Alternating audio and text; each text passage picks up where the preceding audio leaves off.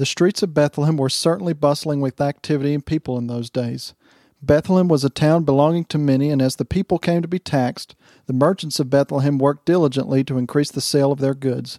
Women made baskets, and men worked with iron or wood. Each businessman hoped the night would bring success to their families.